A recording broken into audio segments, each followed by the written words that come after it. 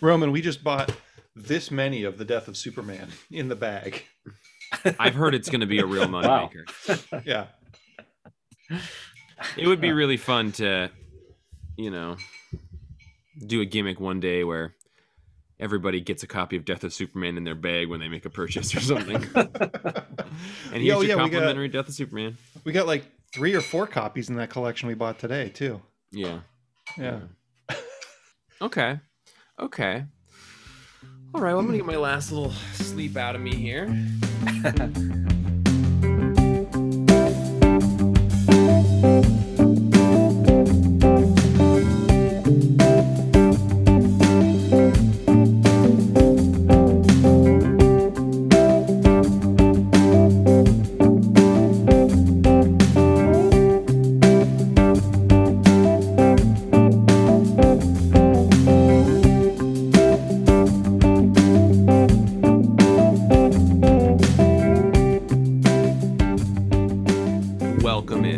Welcome in to a Perfectly Acceptable Podcast, episode 220. Party time, excellent. You know exactly what it is. You know what it do. 220, live from Modesto Beach on the coast of Southeastern Ohio. Exactly, Modesto Beach in Southeastern Ohio. We can all go to Modesto Beach in Southeastern Ohio. We're on Modesto Beach Street in Newark. I love that. 220. It's a comic book podcast where we get a bunch of comic books. We all run a comic shop together. It's one of our favorite things that we do. I'm Jeff. Django here. Roman here. And I'm very excited for just a whole smattering of reasons. But Django, you have been under your Zoom quota for the last month. I know. And I did... What did we do the other day? We did some Zoom thing together.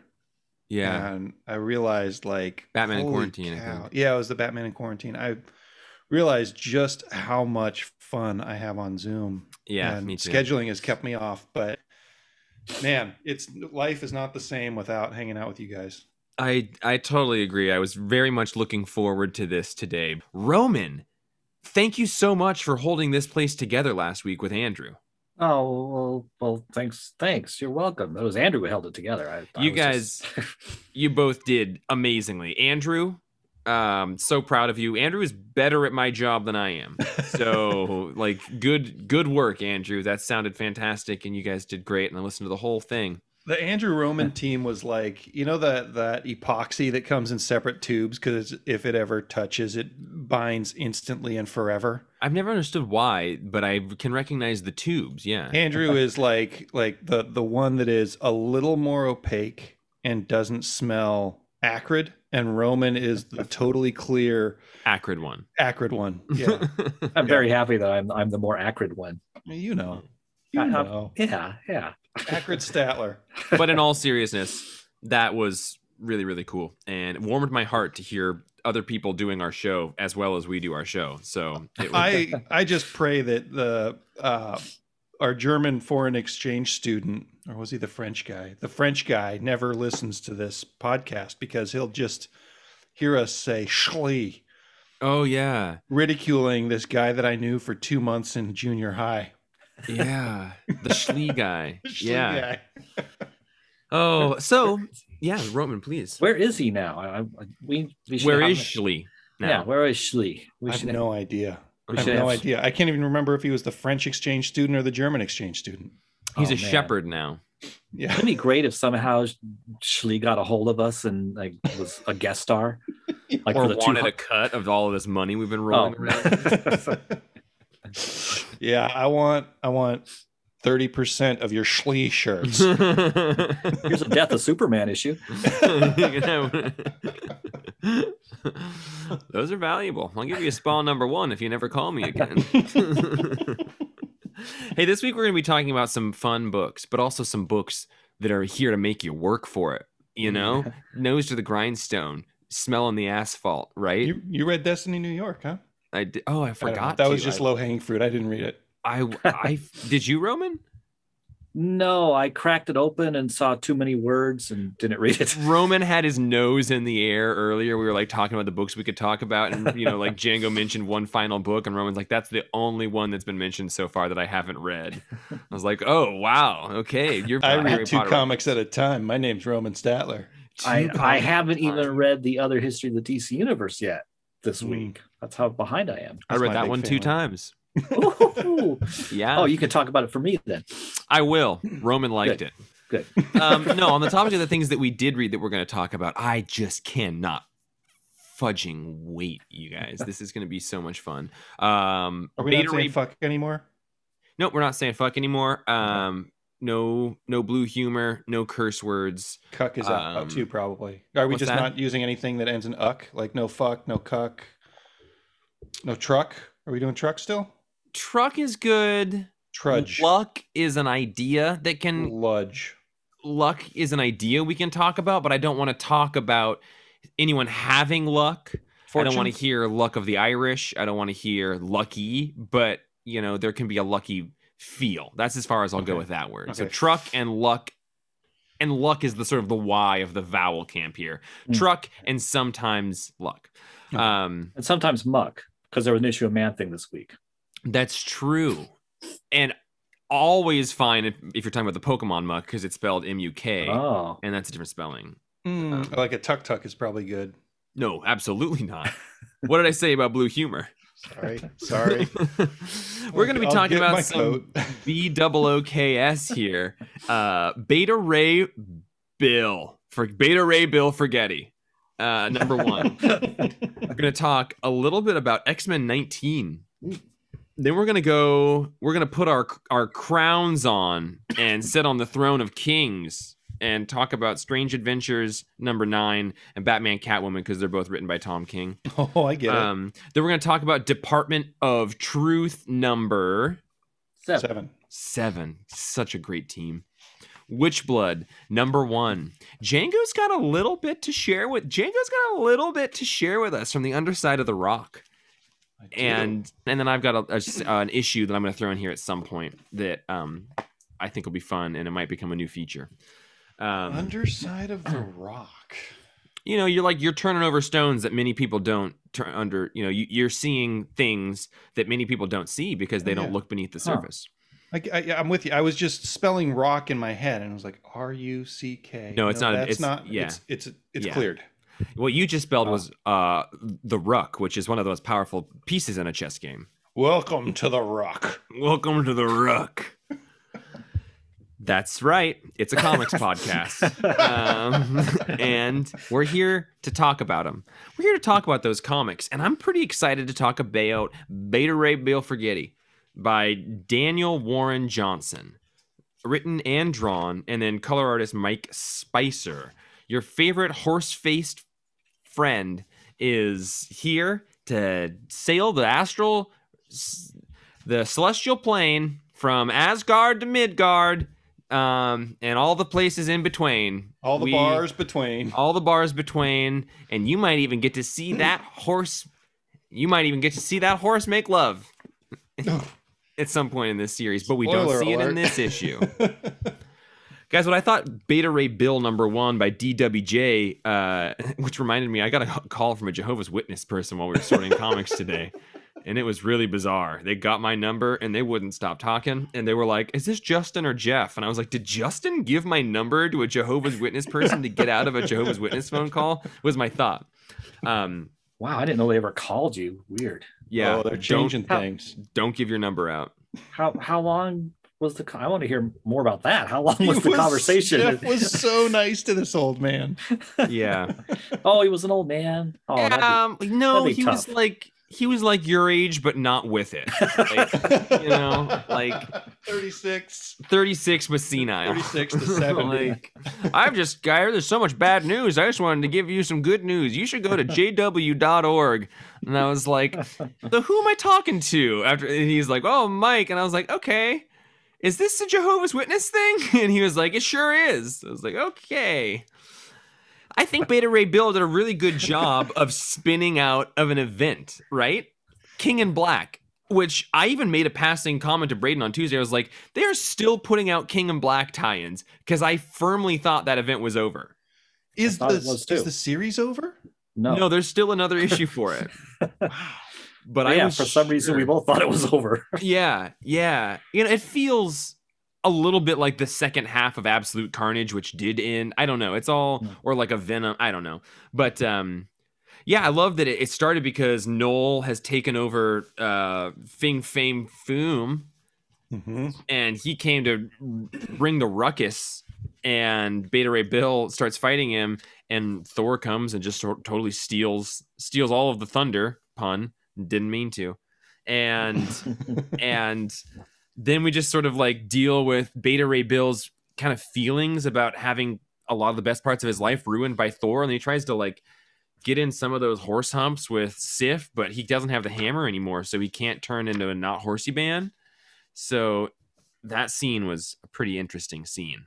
Yeah, and I never would have guessed from probably my favorite page in comics in a month, the Venomite or the nullified Fin Fang Foom reaching down to grab Beta Ray Bill in his horsey glory. I never would have guessed that my favorite part of this would be his horse feelings. Yeah, that was the best moment of, what's the crossover called? King and Black? Yeah, that was the best moment of that whole crossover. King and Black. Funny, Django. Thanks. I just shut him down with the Bluck joke. I'm sorry, Roman. The horse feelings, like just like the shot of him looking up at his ship and getting ready to leave. Oh yeah. Just that, like the feeling of like really being in someone's shadow, and then not even being able to.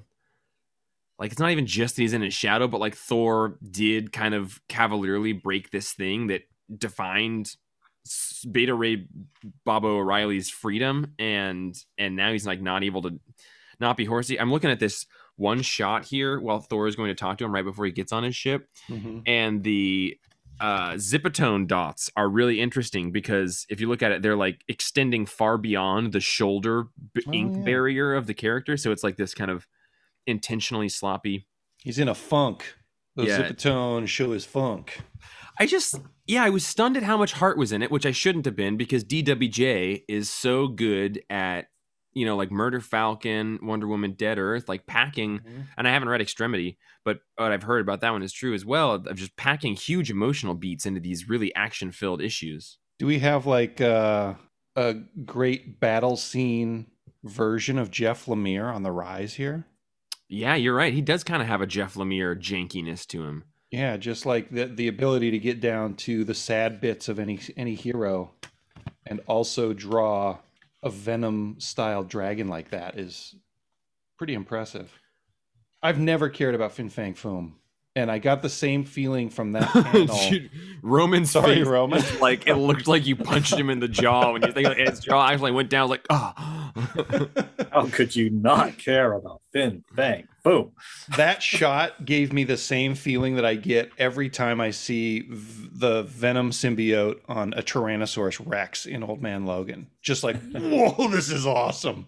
The scene where like he is gathering all the troops and he like goes up to the tree and he like raises the axe. He's like, soldiers of Asgard. Like that was when I was like, oh yeah, this Daniel Warren Johnson, he just can give me a DW chubby, like he can just pull emotional and action beats in such a thematic, cinematic way. Like it's, I love it. There's so much gravitas to his scenes. Yeah, some of the actions. I mean, there's a scene where Fin Fang Foom is laughing, and just the perspective on it as he bursts forward and he like tears one guy in half with his teeth. He's attacking the Asgardians. It's such an interesting, strange angle and so powerful.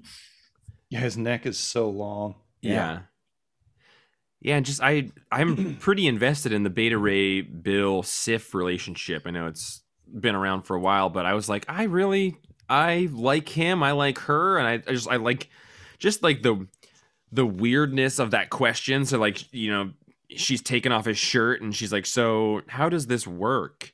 And it's like, oh yeah, it had that feeling of like being young and rolling around with somebody and being like, wait, I don't actually know what this is gonna. I don't know what this is. Yeah. I just really like the naivete of that expressed there. Yeah, this issue kind of reminded me that his Beta Ray Bill's horsey form isn't like the natural state of his race. So I think he's the last one of his race, because he basically has kind of the Superman origin where his whole planet got destroyed, but he was spared. And they did a good job of like giving you a little bit of a Beta Ray Bill origin on that first page, which was I didn't actually know. On the intro page? Yeah. Yeah, I read that. I don't always read the setup pages from Marvel, but I read this one and I was really glad that I did, because it set up some pretty important stuff. It says turned him into a horse-like cyborg. Where? Oh, just in the intro page thing. I think that's the part where he has Scuttlebutt as his kind of assistant. Okay. Kind of like Midnighter has like a computer Skeets. helping him out. Yeah, Skeets. What did you guys think of, like, Sif's reaction is either kind of surface level and shallow and shitty, or Beta Ray Bill like doesn't have a penis unless he's in person form?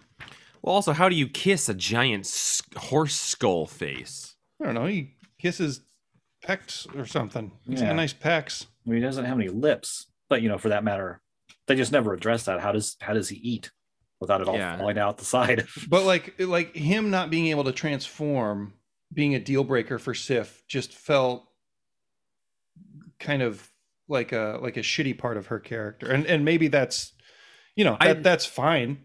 I read it differently. I read it like he was embarrassed that she had to ask it, and then he kind of shied away, because she says like, so how does this work? He's like, well, what do you mean? She says like, your humanoid form, don't you change back at night? Like, because she knows there is some difference of form, but she just doesn't know the science of like, he requires the hammer. But just like her body language on the page, where after he says no, I can't change back, she like shrinks up and says oh and apologizes, and then he's like, no, I'm ugly as fuck, I'm out of here. I mean, I'm ugly as fudge, I'm out of here. I interpreted it as like, oh, I feel a little awkward that I've othered your horse form. Like, I feel bad that you're but yeah, I don't know. I didn't read anything negative about it, but I don't know. I like the two of them, so I didn't want to read something negative out of it, if that makes sense. So I may have twisted that one to. But let's talk about this. Sorry, Roman. Yeah. Okay, sorry. I could see it either way. It did surprise me though, because apparently they've been in a relationship for a while now, so this felt kind of like something like this was the first time they've encountered this problem, but that couldn't be, because he's been stuck this way for a while. We got a Daniel DWJ talking to Walter Simonson for 3 pages in the back, is what I was going to say. I bet you dug that, Roman. Yeah, it was cool. Simonson talking about his design. I want to hear him talk more about his design of Beta Ray Bill, why he decided to transform into like this kind of weird space horse guy. And I like the way he did talk a little bit about there, just like, yeah, no one's really ever gotten the sort of like the holes in his jowl correct, like when he was talking about like yeah, I do love that Beta Ray Bill design. The thing that stood out to me in that, I didn't read the interview, but looking at this shrunk down Walt Simonson art of Beta Ray Bill, there's like, it's super Eric Larson. Like Larson must have been influenced by this guy's art. Yeah, and then like just the big bit of page of Crack-a-Lactica. Yeah. Crack-a-Lactica. Love that stuff. Yeah, the sound effects are straight out of Savage Dragon, or vice versa. I give this. Oh no, I can't do it first. Do Roman, it. No. Go ahead. I have no idea. I have no idea what I'm even gonna do. I haven't thought about it yet. I need to be guided by the level hand of Roman Stachaj. What are you gonna give it, Romy? Oof, boy. Gosh, can I? Oh my God, Roman. Oh my God. Oh God. Either take it out or put it away. I can't stand this gooseneck. Just pee already. I'm gonna drop a storm gooey on it. Oh my God! I just gotta. I mean, that late at night. Oh, that double page spread of Fin Fang Foom. That's a 10 right there. Oh yeah, that's 10 Fin Fang. Okay, I'm gonna go 9.5. It's really, really, it's very good. It could be a 10, but I can't give it a 10, so I'm going to go 9.5. I'm going to say 9.5 on the Richter. Richter. Oh no, Richter is. I think it's pronounced CH. rectum. On the rectum scale, 9.5 rectums. Yeah, 9.5. Like where rectums are good. Yeah. No, 100% of the time. Yeah. 100% of the time. I had an experience the other day where my rectum was not good. But... No, the older I get, my rectal constitution is really disappointing on a lot of different levels. If you guys want to talk about Hemis at some point, and I'm not talking about the engine, I'm ready. The road? The road, buddy. Hey, time to pop it in neutral and ride this road till it takes me to the coast. Rectum. I nearly lived forever in X-Men number 19. So Django, we were talking on this week, and Roman likes it. There was X-Men on the table, and Django was like, "Am I gonna read X-Men?" And I was like, I have drafted a text in my head where, like, I'm telling you, I don't think it's been good for a year now. Like, I don't think you need to, I don't know. Then I went home and read this on Tuesday night, and I was like, I told Django he was probably clear to drop off on the best issue that we've gotten of this series, and I think over a year. And then fortuitously, without conversation, you ended up reading it anyway, and you're the one who brought this issue to the table. I read it because you mentioned that it was probably about the vault, and I like that. This series has been weird because we're 19 issues in, and it's everything I've read has been kind of a one shot. You know, eventually they'll loop back to a follow up, but they've all been pretty well self-contained stories. And other than skipping, I don't know, I've probably skipped 4 or 5 issues from the run, but I've enjoyed them enough. But I think this is the best. This is the best one from this series to me. And I think maybe my favorite single issue from the Hickman X-Men. Like, I don't think there's a single issue in the House and Powers that I liked more than this, you know, other than some plot trickery, but just as a, like, here's a story about this super shitty situation, these superheroic heroes. This was amazing. Yeah, it did just a really great job of telling a really interesting self-contained story in a single issue, but then also telling it in an innovative way with all of the Hickman, like, 3-layered timeline, like, characters as you're following them through this. I obviously love that. Yeah. And so I just liked the competence of being able to tell this emotional story and then also do it in a way that was innovative. The sort of emotional beat that we're talking about here is this is part 2. Like, the previous issue was sort of them getting ready and going into this vault, and it's a team of, it's Laura, Wolverine, and Synch and Darwin, who are X-Men I don't really know about. What we kind of learn in this issue is that all of them are able to sort of mirror either the powers of those around them or modify their powers. I think Darwin can adapt quickly. So he's kind of like Doomsday, who's always evolving, constantly evolving to be better at whatever the situation is. And Synch can sync up their powers with the other characters. So that's why they sent these people in, because Laura basically can't die. Darwin can adapt to not die. And Synch can take her powers from their powers.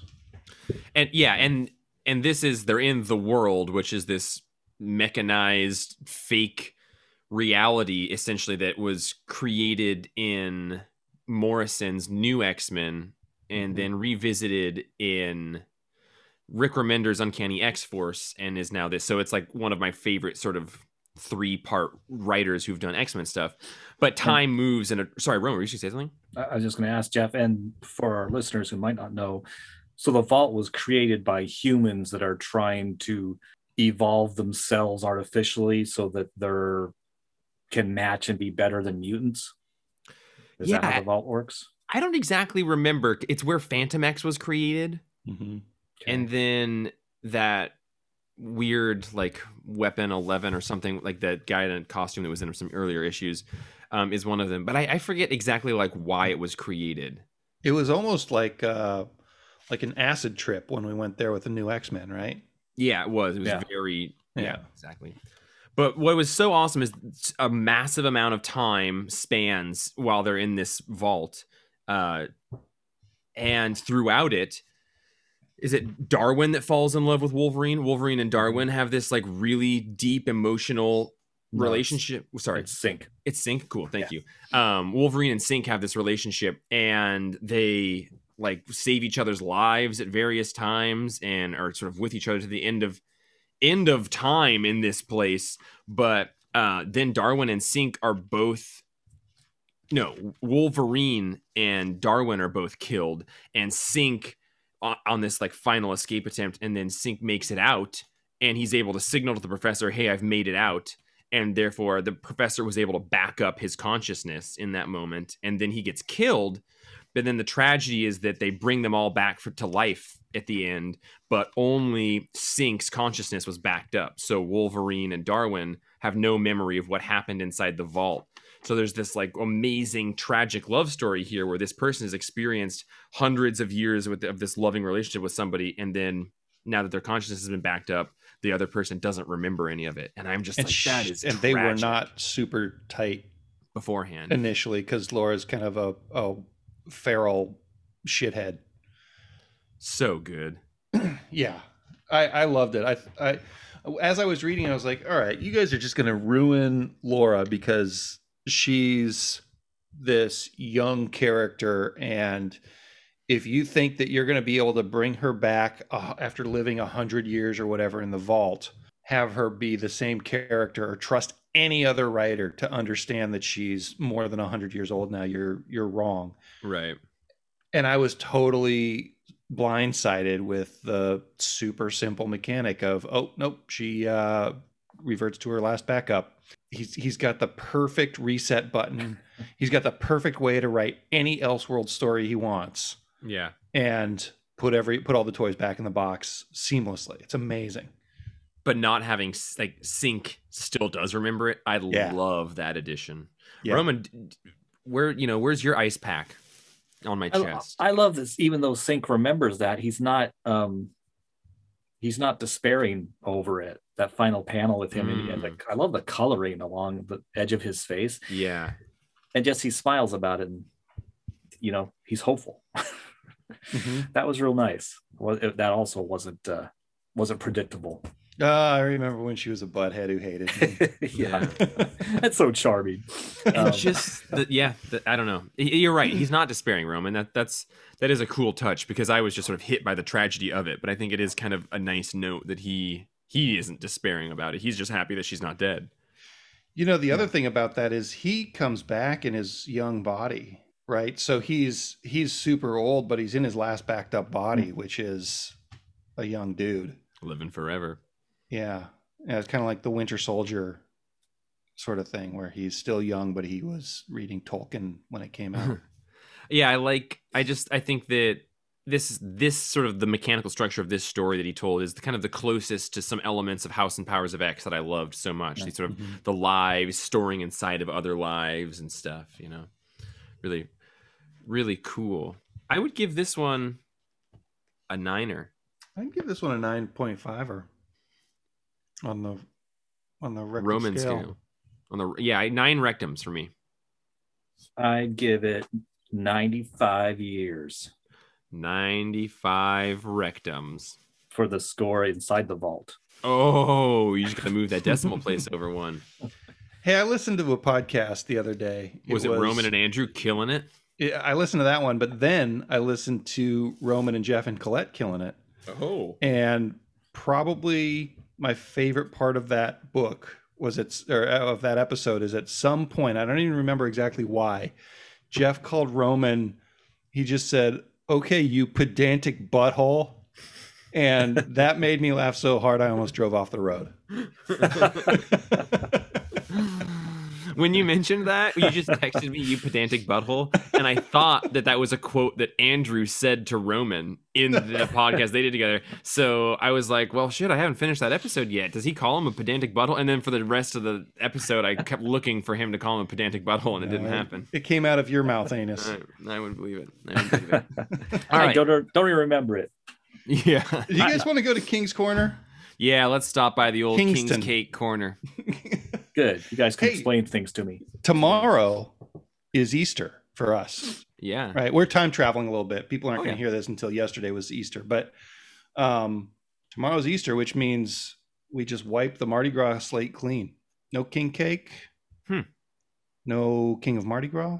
I never had a party after getting the baby out of that last king cake that we did on the podcast. Oh, you are on thin ice, bud. Okay, well, I gotta have a party for everybody. So, Strange Adventures number 9. Roman, is this the one that you've got questions about? Turn him on, dead man. Gotta unmute. Let me see. I'm looking. I just read this morning before work. Tom King, Mitch Garrett, Evan Shaner. Yeah, I probably have questions that will come up as we talk. I guess I'm curious what everyone thought about this. Both Batman and Catwoman and Strange Adventures I read on Tuesday, and I was like, those were both good, but they both were a little not quite satisfying. They didn't, and then I went back through them today and got more out of both of them, which is, I guess, a Tom King classic thing. King you gotta thing. read his stuff 2 times, but yeah, I feel like in this one it almost like kind of answered a bunch of stuff. Like it was like, yeah, Adam Strange kind of committed some war crimes that in the name of war do happen. And it sort of seems to really be a conversation about how susceptible. It doesn't really matter what somebody did. It matters how people are telling you about it. And in this one, it's like, we don't want Adam Strange to be a bad guy and have committed these war crimes. And then they're like, oh, we found out he committed these war crimes. But then the Fox News people start being like, yeah, but you know what? I want somebody who's going to stand up for us in an alien invasion. And I want them to be. And they're like, yeah, me too. And it just becomes this weird, like, the truth doesn't mean anything. It's just the people speaking it are the ones that are making people believe. That was sort of the theme that I got out of this issue. But it really kind of exposed a lot of the questions that have been going on, I felt. Well, yeah, like at the end of the last issue, the Picts invaded Earth. And so suddenly we have a very different perspective on the things that can happen, because they destroyed an entire city, right? Like what city was it? They just wiped out like Cleveland or something. Yeah, yeah, you're right. I forgot about that, but they fucked up the Earth. There's that double-page spread of them just like ruining a town in the previous issue. It was a fucking city. I mean, a fudging city. And it's like that gives I like your point that it kind of gives Fox News a totally different perspective on this. The other thing that I noticed is that we don't know for sure that that's Adam so what he does is he goes into a Pict outpost. And that's not an outpost. That's a city. Is that their city? So he goes into. I'm just kidding. I was just going back to that town city distinction, which doesn't exist in my mind. I think it's got to be an outpost because they don't have cities there, right? Like they're invaders. Yeah. So this is their headquarters, and he goes in and lets some gas loose to chase them out of the front door, where the rock monsters. Who we met a couple. Chase them out. Django. Fart joke. That's no moon, baby. That's a fart. That's a Star Destroyer thing. He chases them out, and then the rock monsters, who we met a couple issues ago, just kind of open up the earth and kill them all. And so it's like one part chemical warfare and one part just like poor form, like mean battle tactics. But we never see Adam's face. It's covered the whole time. It's covered the whole time. It's like masks, like COVID masks. Yeah. Because his eyes are exposed. Just you and talking about it, Django, I remembered that, even more to that double standard of like newscasters or whatnot, like everyone on Earth was ready to condemn Adam Strange for committing acts of war when those bad guys weren't attacking Earth. But as soon as they attack Earth, like it's that, those who lived in glass houses it's just like, you don't get to judge people if you're not at all exposed to the circumstances that cause them to create the actions that they're doing. So like, as soon as your mom is dying of COVID, maybe you change your tune about masks. Yeah, you'll start wearing a fucking exactly. So like, yeah, Roman, where are you on it? I agree totally about the masking. That's good. I'd forgotten also the previous issue with the city, and I didn't get that it was the rock monsters that were opening up the earth, because I reached that point and I was like, how's Adam doing this? How is he causing an earthquake? that's making a lot more sense to me. I'm really interested in how just Tom King, whatever he's saying here about the stress of being like this great planetary hero leading this, fighting this war and doing what you have to do. Because in my mind, well, so far from what we've seen, I don't disagree with anything Adam's done. I mean, that's the challenging part. Yeah, you fight to win and end things. And then just, and the stress that one of the flashbacks, how like the flashback with Superman, and how he's like, I asked for your guys' help. I begged you guys. Why didn't you do anything? Because look, that's part of what put me in this position. And now you're punishing me for the position you put me in. It's some really good questions. Yeah, I almost feel like there's a touch of cancel culture commentary going on. Like canceling Adam Strange without putting any energy or effort into understanding why or the circumstances around it, and then realizing when you're in that circumstance that you are the same. Like, it's just the high horse that you can be on when you're like, look at you over there committing wrongs according to me, and then it's like, yeah, I'm not, I'm disappointed in the Justice League in this series. I'm not disappointed in Adam. I'm curious about all the mystery around him, but we do get some confirmation that, like, they say, like, she says, is Alana says in that news interview that, like, the Pix did murder his daughter. So that's a little clarification there. And then I guess the big mystery is in the final page here when he's like, don't worry, darling, we'll see her again, their daughter. There is another world. Like, what does that mean? What is that? Yeah, exactly. So you talk about heaven, the afterlife, New Genesis. There aren't a ton of comics that I wish that I could hear the writer's inflection in. And Tom King will often hit a point where I'm like, God, I wish I could hear you say. I wish I knew exactly how you were stressing your words in this. And this is one that really, I don't really want to say it suffered from that, but it was affected by that quite a bit. I think, I think that's a really good point. I don't think of it as necessarily like suffering, but I do consistently wish I could hear what his inflection is. At what point, like when he says bat and cat, I want to know what it sounds like to him. Or when I break your damn back, I want to know what that repetition sounds like to him. And I think what I kind of like about that is that it sort of forces me to sort of roll the marbles around in my hand of like, okay, well, what is a bunch of different interpretations for pronunciation there? And I like, when a question's not answered, it forces me to contemplate answers. And I really enjoy that he does that. Yeah. And I would like to be more clear about exactly what it is the Justice League thinks that he did wrong, because I think that we can agree that human on human war should not include chemical warfare. But the way that the Picts were just kind of running roughshod over the planet and the galaxy, I don't know that a little bit of dirty fighting is a terrible thing. Yeah. No, I agree, but I guess the Justice League, they probably got pretty much a no murder stance, right? Yeah.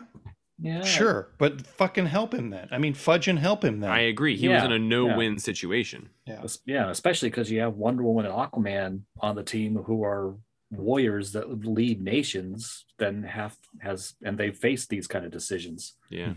I can't believe Wonder Woman kills fish. Yeah, and I can't believe Wonder Woman would condemn Adam at all. Yeah. I give it an 8. It's a great issue. It's a great series. And I think it's all going to classically Tom King mean even more when it's done. Yeah. I'm going to give it an 8.5. I'll go 8.5 too. I just saw the back cover with the Obama style Adam Strange poster. Yeah, and then the other one has the wanted terrorist, Oh, cool. It's great.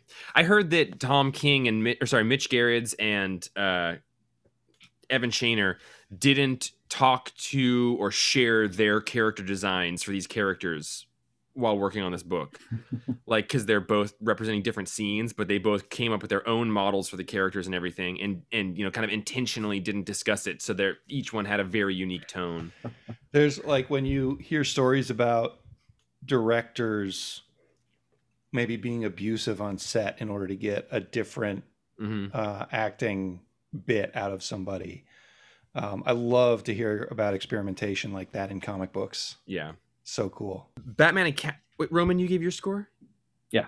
Okay, yeah. Batman and Catwoman number 4. This one, again, it was a little hard to track. I had actually a hard time tracking the Strange Adventures issue as well, like things jumping around. This one, and then as soon as I gave it a look through again today, I was like, oh, yep, they've got the 2 timelines. These things make sense, and they're referencing and bouncing in this way, and it all makes sense.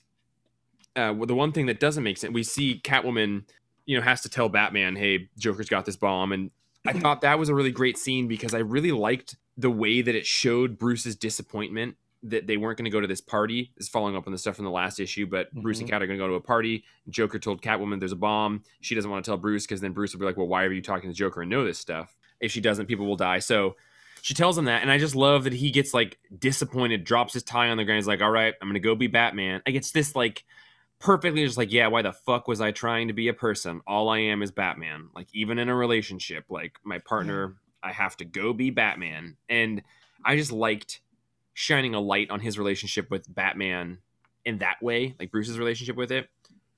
But then and his relationship with her, like that almost seems like a hard thing for them to recover from, even in the next 8 issues, Yeah, I think it's gonna be, in the same way that like when you're in a relationship with somebody, you kind of have to make peace with their past, and other people are just like, yeah, the past is the past.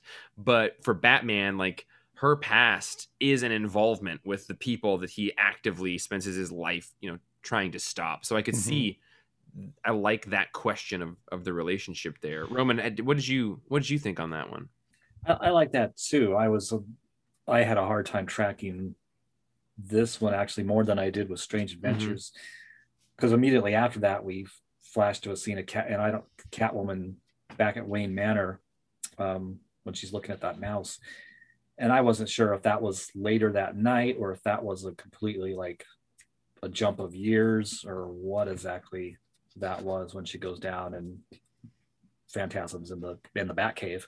Yeah, I agree. That was like, again, I had to kind of go back through this issue at the end and just kind of like see how it's 2 storylines woven together. And yeah, my interpretation is like you said, I think that's later that night. She's laying there because she's in the, I don't know. That was my interpretation. She seems to be crying and then takes off her top and she's still in the outfit, but seemed to be. And it's so well done. I mean, I don't want to see Batman and Catwoman. I don't want to see the relationship troubled and cracking and everything, but he sure does show that really well. He does, and I would like some time. What's those Clark and Lois and Batman and Catwoman at the fair issues? Like, give me some of those. Yeah. Yeah. That was Tom King, wasn't it? Yeah. Yeah. In the Batman, that was and like I like, but I would like to bask in the success of their relationship in a moment before it crumbles. Is that?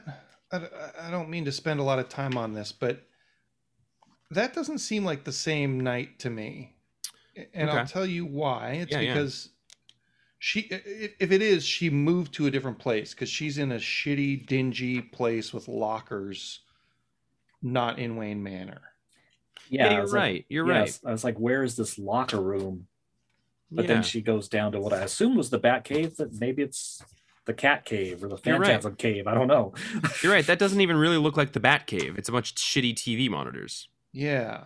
Yeah, it's a really good point, Django. I think, and again, I think the confusing time jumps there, I do think it's intentional. I think that what we got basically is a secret scene, and like kind of that lacks context, and then something's going to happen where we'll be like, oh my God, this was happening. Like, that's what that moment was. That's what, right. And I'm looking forward to that. But again, I think that that begs that question of, is that payoff worth the confusion leading up to it? Oh, yeah, because, and I don't know how to answer that question, but yeah, at the beginning of the issue with Phantasm looming over the city, it shows Phantasm walking into someplace on this sky bridge, and it's the World's Fair.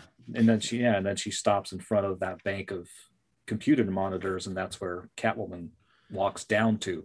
So And that's Catwoman is sleeping at wherever the location that Gotham's World's Fair was. and I believe that is the Joker's place. Okay. Because if we think about Batman Mask of the Phantasm, which I know is what you're thinking about, do you remember the World's Fair happens in Gotham and he goes with Andrea and like there's the designs for the Batmobile there and there's but even as in their when they're talking in this issue, they're like talking about cutting hams or something, and that's a reference because like the Joker's living there at that point, and there's like this animatronic woman that he pretends is like his wife, and she's like cutting this bologna over and over again, and it's at the World Fair. So I bet I don't want it to be true, but I think what they're seeding is this possibility that Joker and her had a relationship. I think they had a relationship, and I think that the World's Fair stuff is happening after her relationship with Bruce. And I might be totally wrong. Or it could be before, but I think that's exactly, before. We don't know, but you're right. I think that you know, that.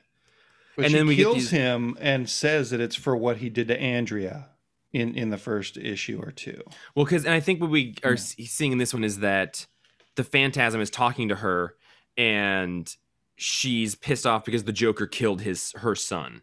So I think that's why she's hunting down Joker people.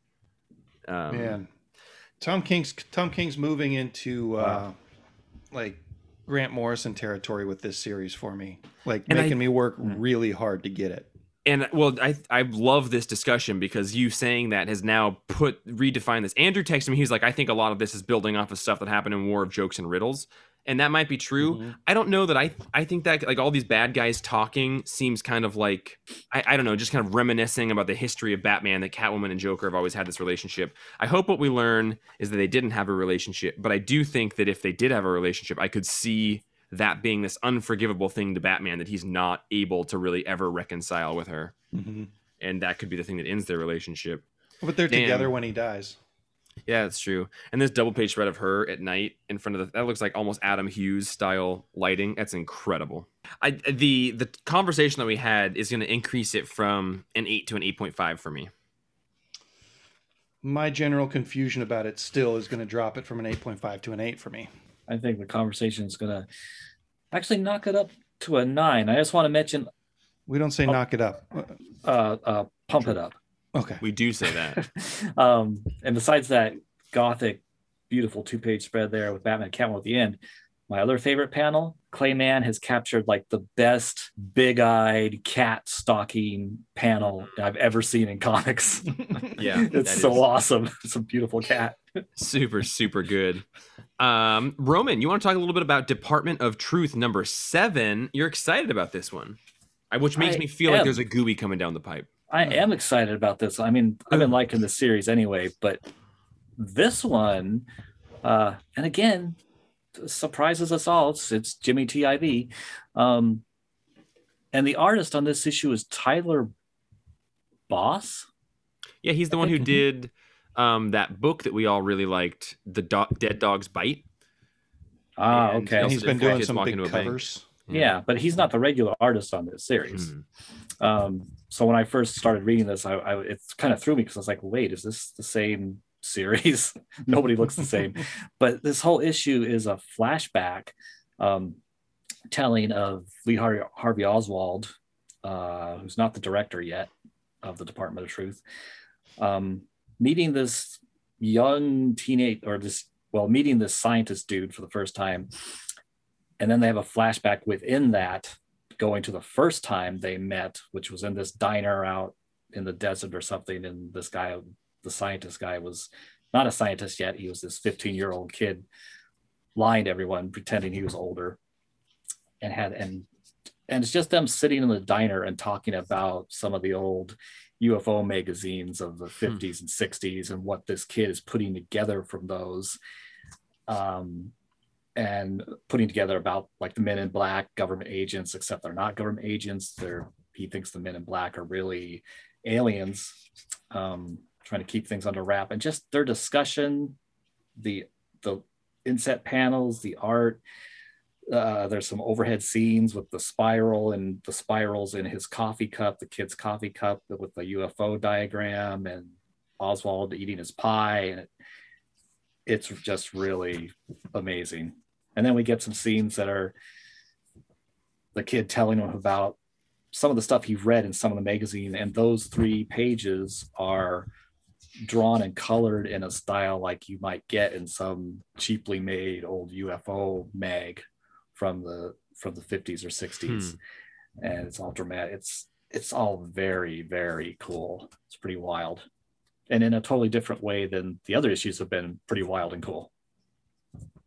So 7 issues in, I'm excited with the paperback finally came out. So like this and Something Is Killing the Children. Jimmy TIV is just writing books that speculators are buying up that are going for a ton of money. Both of those 2 series, we can't really read at this point because we don't have the issues until the paperbacks come out, unless we want to get 7th prints or whatever they're up to. But I'm pumped that the Department of Truth paperback is out now and I can finally read it. Yeah, and the issues, I mean, strangely enough, but I guess not if we believe the Department of Truth is telling us, this week, the guy that ran his truck into the fence around the Capitol building, one of the things he said was that, the CIA and the FBI were sending signals to his brain. And that's one of the things this comic deals with. Wow. That's what they told him to do?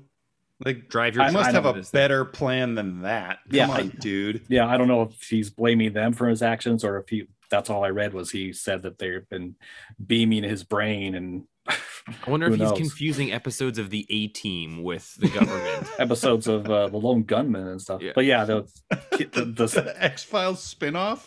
Yeah. I love that show. But yeah, this kid in here, this scientist, he when he first meets Oswald in the diner, and then years later when he's working for the department, he wears one of the tinfoil hats to block the signals from the aliens or from the FBI. Ooh. Take your pick. Roman, what was your score on this one? I'm just curious because you've given some high scores at Department of Truth in the past, and I'm just curious if this is going the direction that I think it's going. Woof. Oh, there's a beautiful colored star space. Woof woof, dead dog. I don't know what the cover's about. It's got a cow on it, and this lady. Tyler Boss on the cover. Man, looking at it, I'm gonna have to do another gooey. Oh, fork! That was gooey. Wow, it's all over my face. Gooey ducks in black. Gooey ducks in black. That's fine, but we can't say the F word, right? Nope. Okay. Flambe? Yeah, you absolutely cannot say flambe. Now, Django, I feel like you had a similar type of event you wanted to bring to the table for all of our great pappers, our fellow pappies. Yeah, like a little fanfare, a little buckety buck. Shot of the bee. A shot of the bee to the brain. B2B contact, born to brain contact. Yeah, I just had a couple issues that I read that I think we should mention. One of them is crossover number 5. It's the second to last issue in this arc, and it just stays awesome. The beginning has an amazing trick for blowing up the government station. We get a lot of Valifax and some really good flashbacks with Mike Allred's Madman panels, like ripped straight from the comics. It made me want to reread Madman from the start, which is probably possible at this point. I don't know. I haven't looked into the best reading order, but I'll bet that all that stuff is reprinted in a good way. And we see the little girl's powers, and we see some really gross superhero decapitations, and just this book is still really good. I would encourage anybody who's on the fence or who just wants a good superhero, smash them up to read it. I also read Nuclear Family number 2. Nuclear Family number 1 got stuck in that nuclear winter that we had a little while ago. So I think we got number 1 like a week or two ago. And here's number 2. This one took a huge turn from number 1. Like number 1 was just like a setup for people living. So like people living in the 50s, and then the bomb happens and that's it. And this one shows us that some weird time stuff or alternate dimension stuff happened when the bomb dropped, and this family that thinks that they're coming out of their shelter a day after the bomb fell, they're actually showing up a lot later than that, and people who should recognize them don't. The art is super interesting to me. I think I like it a lot. it feels posed. It feels a little bit traced, but there's something special about the way that the art works. I don't know if you read that one, Roman, but Yeah, yeah, I did. I agree totally. Yeah, yeah, the main character is just so perfect. Just like a dumpy 50s dad. yeah. Um, I also read Cult of Dracula from Source Point Press by Rich Davis and Henry Martinez. The cover's amazing. The inside art is pretty rough. Pretty rough. That right. That's why I didn't read it. Yeah, but at the same time, this artist has a really good handle on posing and timing. There's even a couple of sequences that made me think a lot of good Steve Dillon. It's the line weights are wrong. The expressions are generally not as good as I would like. The coloring is not excellent, but the story is interesting, and there's something about this art that is way better than you think. I don't know. I might be crazy in giving it a benefit of the doubt that it doesn't deserve, but yeah, interesting stuff. And then finally, I read by Mark Russell and Steve Pugh. I read Superman versus Imperious Lex, and I was excited. This is the third issue. It's one of the last couple of Future State books to come out. It's got some great Mark Russell quotes. So rare in life that someone gets both what they want and what they deserve, which is Russellisms. A Russellism. You hear that? You hear that rustling? Yeah. It's a Russellism. Oh, okay. I thought it was my girlfriend started the dryer. Oh, no. Which is a little bit of a rustling. My biggest disappointment in this is that, like, spoiler alert, we never see Lex take that mask off his face. So, like, he's had this plastic mask on. At some point in this issue, he gets a younger looking plastic mask, which is hilarious, but you never get to see behind it. And, heavy-handed political conversations in the way that only Mark Russell can make you feel good about. Yeah, I like that guy a lot. I would give Crossover an 8. I would give Nuclear Family a 7.5. I would give Cult of Dracula probably a 6.5, but I think that it's better than that. I hope that I turn out to be wrong in the long run. That one kind of reminded me of the Train of Love that Garth Ennis wrote, like a romantic comedy. The art was just shit. Yeah. But 6 issues in, you were like, oh no, I really like these characters, and this art is not as bad as I thought it was. I don't know. It's weird. I would give Superman Imperious Lex, I'd give this issue a 7. I'd give the whole thing a 7.5. Well, before we head into our final book of the eve, Witchblood #1 from Vault Comics, I decided to do a little something. And I don't want to encourage anything that's going to become way too much work for me, but did you draw and write a comic yourself? Yep. You need a and colorist? I think it's a 10 out of 10, everyone. It's called Gooey Duck, the comic. About 2 weeks ago, Django did something that he does, and I would like to encourage in a marginal fashion. I don't want it to get carried away, which it could happen very easily, but after hanging out with Django today and doing a little comic book shopping, I thought that I would read for the podcast in this week's book, Hellblazer, number 63 from 1993, which about 2 or 3 weeks ago, Django just showed up and was like, oh, this is a good one. You should take this one. And it stayed for like 2.5 weeks on the table because I was like, yeah, I don't super want a bunch of random back issues floating around my house. But also, I do believe that you gave it to me for a reason. So I thought, I'm going to read this thing. And you know what? Django, if occasionally we want to have an ongoing thing where you give me a back issue as you come across them and I talk about it on the podcast as having read it for the first time, I'm not opposed to that. I think it's kind of fun to take an out of time. So Hellblazer number 63 from 1993, cover price $1.75, written by Garth Ennis, art by Steve Dillon.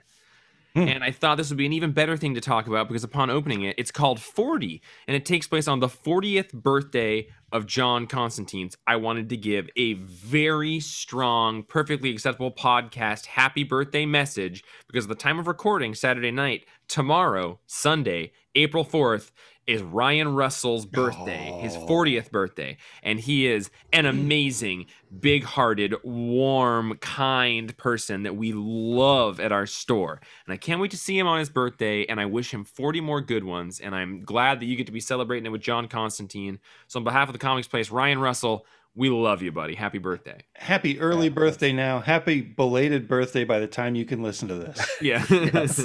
Happy all the birthdays.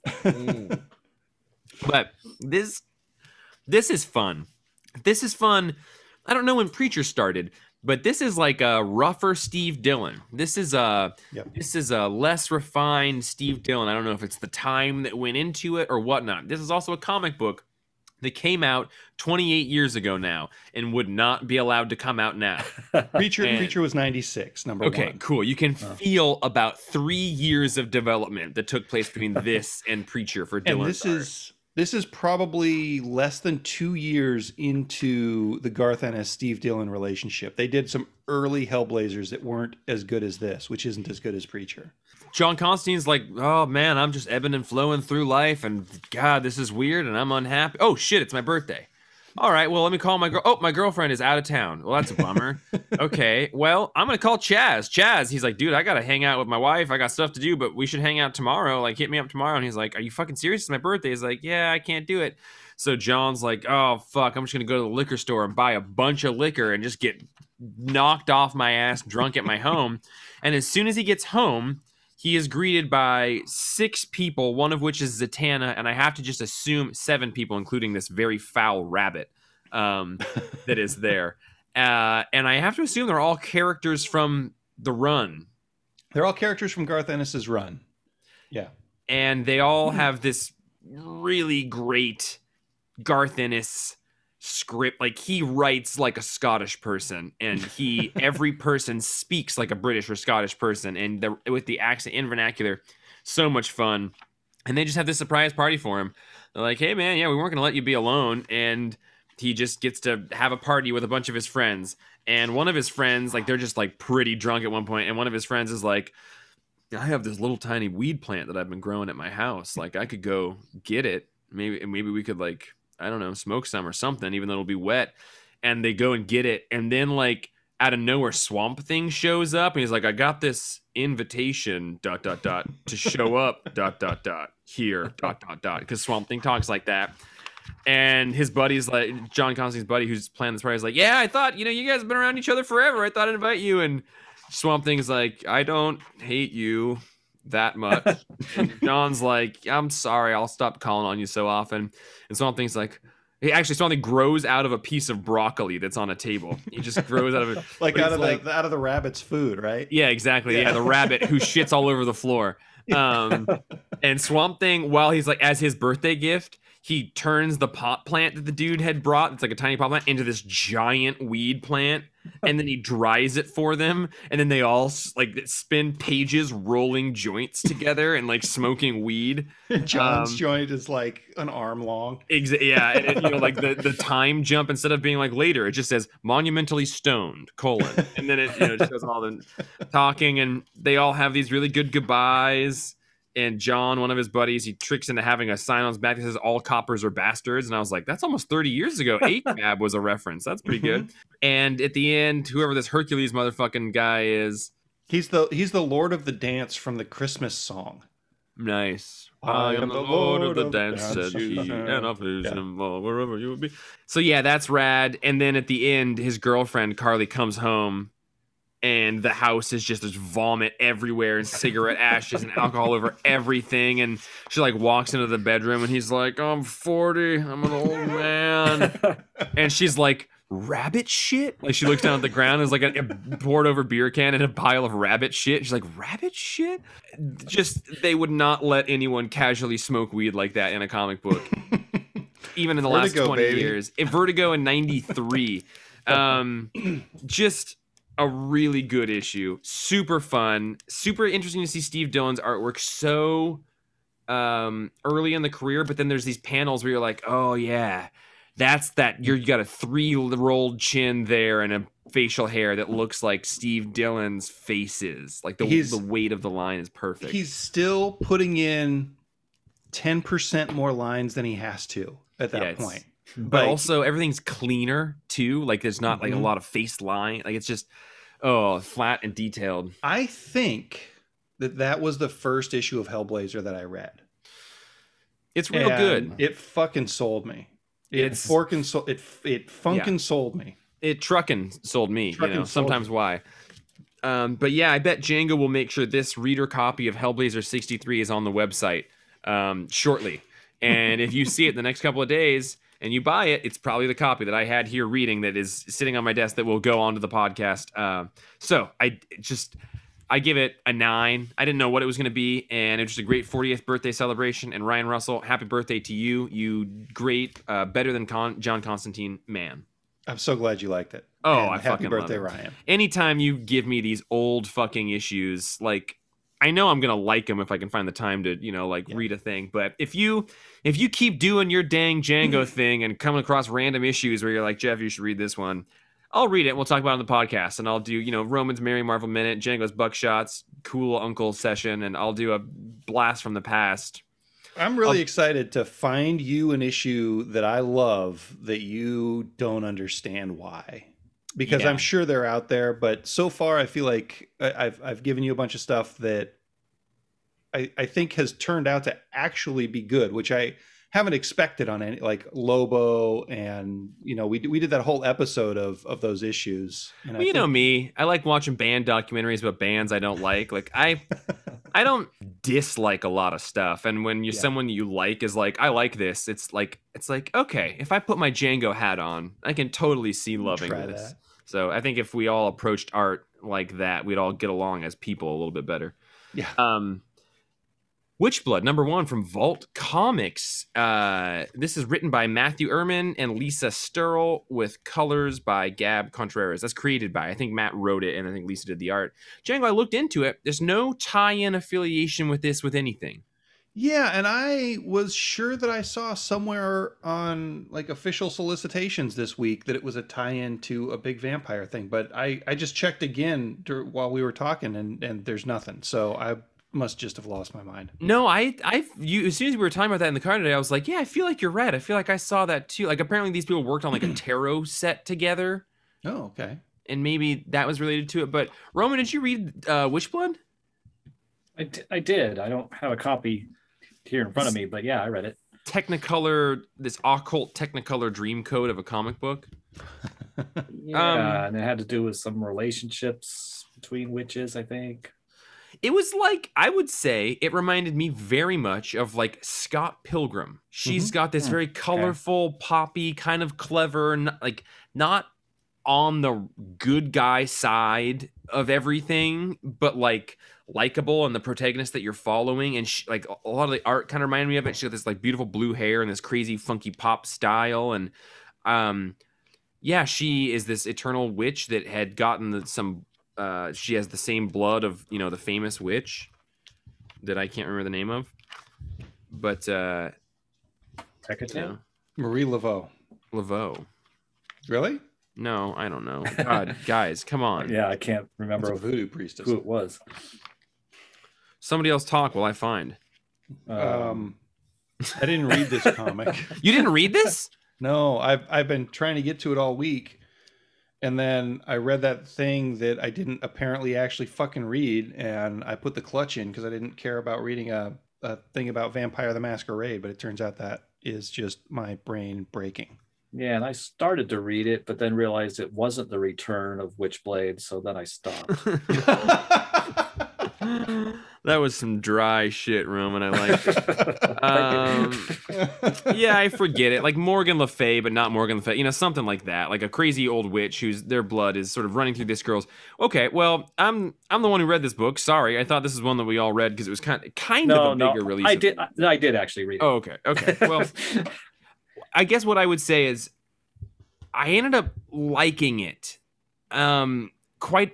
I mean, not quite a bit. I liked it a pretty good amount. I just thought that the main protagonist, she was like really likable, and I think when you get this art style that is a kind of all ages art style, but the writing is more adult. I think sometimes like it's even like a little bit like Proctor Valley Road from a couple weeks ago, but I liked this one a lot more. Like I just liked the people more. She charmed me the whole way through. Like a couple pages in, I was like, damn it, I think you're charming. Like you're funny, you're rude, but your facial expressions are funny and your reactions are funny. And you got these like great Western cowboys that show up. They're like pretty brutal, but all the while you've got these like beautiful teals and purples and yellows coming through, and like her like body language throughout it I think is like just like really funny. It reminds me of like anime, sort of these like weird bowing gestures, like just over the top. And yeah, it's like kind of hard boiled but then really over the top and cutesy. Yeah, that's interesting hearing that, because I really found her charming and I liked her, and even though I like the art and I like the coloring, I realized that like I like Proctor Valley Road more, because I realized with this issue of Witchblood that sometimes that all ages art and everything, for me it can be a little distracting, and it means like in a supernatural story, because the art is so welcoming to all ages, it takes away any threat for me, because I'm like, this is too cartoony. I don't feel any threat here, any supernatural threat, even though that's what it's about. And I think that's a really good point. And even like the cartoony, like everything is not joyful to look at, but like gratifying to look at. But like early on here, there's a pretty important part where she's on a motorcycle and she gets run off the road by this car and it thrashes her bike. And like in terms of what happened on that page, it was very confusing. Like the art looked good, but it didn't necessarily explain to me what happened as well. And I think that's like a really great comic booking storytelling is a marriage of gratifying to look at and effective at explaining things while just being pictures. And this kind of lacked that a little bit. And I agree with what you're saying there, Roman. And it is like, it's all ages art, but it's definitely swearing and it's not an all ages book. I've been flipping through it today, and all the F-bombs in here don't match the art for me enough that it's a little off-putting. Yeah, but for me, in the same way that Scott Pilgrim is off-putting, I felt like that was a book that little kids would read, but it's not a little kid book at all. Right. And so it falls into that category of like a weird kind of, it looks cute, but it's not. And I never finished Scott Pilgrim. I like its aesthetic. I like this one's aesthetic. I think it's a good book if you like a lot of boom books and like vault books that are this sort of like very friendly art style, but also kind of have a darker tone to them, which I do think is a kind of a vault thing. You know, it's pretty common at this one. I think this one does hit those pretty well, but I don't at all disagree with what you said, Roman. I think that's, you know, I liked it. I found myself smitten with the character by the end. And I was like, I'd follow you doing some stuff. I'll read issue 2, which is, I read a lot of issue 1s that I don't end up wanting to read issue 2s of, doing the podcast. And that one got me number 2. Django, I thought that you had read that one. I'm sorry. I didn't want to end on a book that was just mostly me yelling into the void. It's fine. Esmeralda. Thank you. Is that the main character? That's whose blood she has. Yeah. Oh, okay. Is that a reference like Esmeralda with like Quasimodo and stuff? I don't know. Didn't read this comic. I don't know. I don't know. A famous Esmeralda is the Gypsy Esmeralda. Yeah, I think that's the name of Quasimodo's love. Yeah. Anyway, I would give it an 8, 7.5, 8. I think it's a good comic. Pretty looking comic book. I like the way it looks too. Yeah. Yellow, pink, and teal are a real sell for me.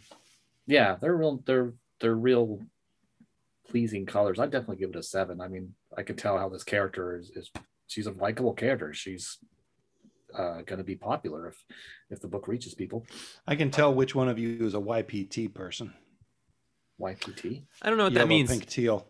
I also love purple, so you can put that in there. Too. Hey, YPPT. Django, you're always talking about your pee-pee, bud. Pee-pee.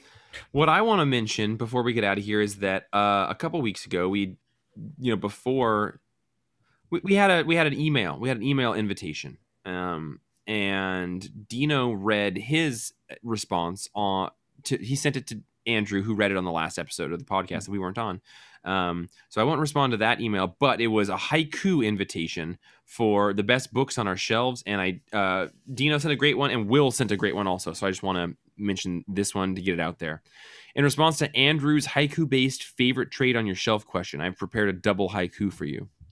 A haiku too. So haiku sessions. We all take a breath in through our nose, and then we breathe out our mouth, and we have a moment of silence before the haiku expresses, because it's a 797. Are we making up haikus on the spot? Is that what you're doing? No, I'm going to read this one that I got, but we're going to sort of create an island of peace before I do it. So we're going to.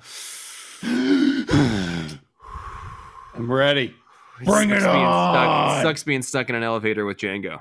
If you've ever been stuck in an elevator with Django. Haiku me, buddy. Hi, get that fuck in my truck, you. I'm haiku. Perhaps Thanos wins? Day Tripper is perfection. Could it be Vision? Now, I like that one because it poses a lot of questions. And two of its three lines pose a question. So, one more time. Perhaps Thanos wins. Day Tripper is perfection. Could it be Vision? That's the first one. Great one, Will. Second, sequel. Mr. Miracle! Exclamation mark. Mr. Miracle! Scot-free, can't escape my heart. Vegetable tray. It's great. Good stuff. It's good stuff. So thank you for that one, Dino and Will, for writing in. Yeah, we did it. We made it to the end of my precious angel boys. Yeah. That's what we are. So glad to see you guys on Zoom again. I'm so glad to have you back on this Zoom. Not that I mean, is there any business that we need to take care of, you precious angel cherubs? Well, I hope everybody's watching those shows, Winter Soldier and Falcon. Yeah, Andrew and Roman did an awesome discussion about that's right. The first two episodes on last week's episode. Did you all watch episode 3 yet? Yep. I've fallen asleep watching it twice. We saw Zemo in the hood. And I don't know how they managed to take like a ski hood like that and also make it seem like it's like thick Batman mask plastic, like it's molded. Awesome. Kevlar rubber thing. Yeah. But he looked great. Roman, yeah. I almost texted you guys because I was just so excited when Zemo, they bust him out, and the first time we see him, and he's got the coat on with the white fuzzy collar, polka dot collar. I love it. I would like to send out a question to Dino right now. This is the easiest way for us to talk directly into Dino's ears. Mean Green Dean Chapin. Yeah. Yeah. Ooh, God. I want to know his first thought when they said they were going to Madripoor.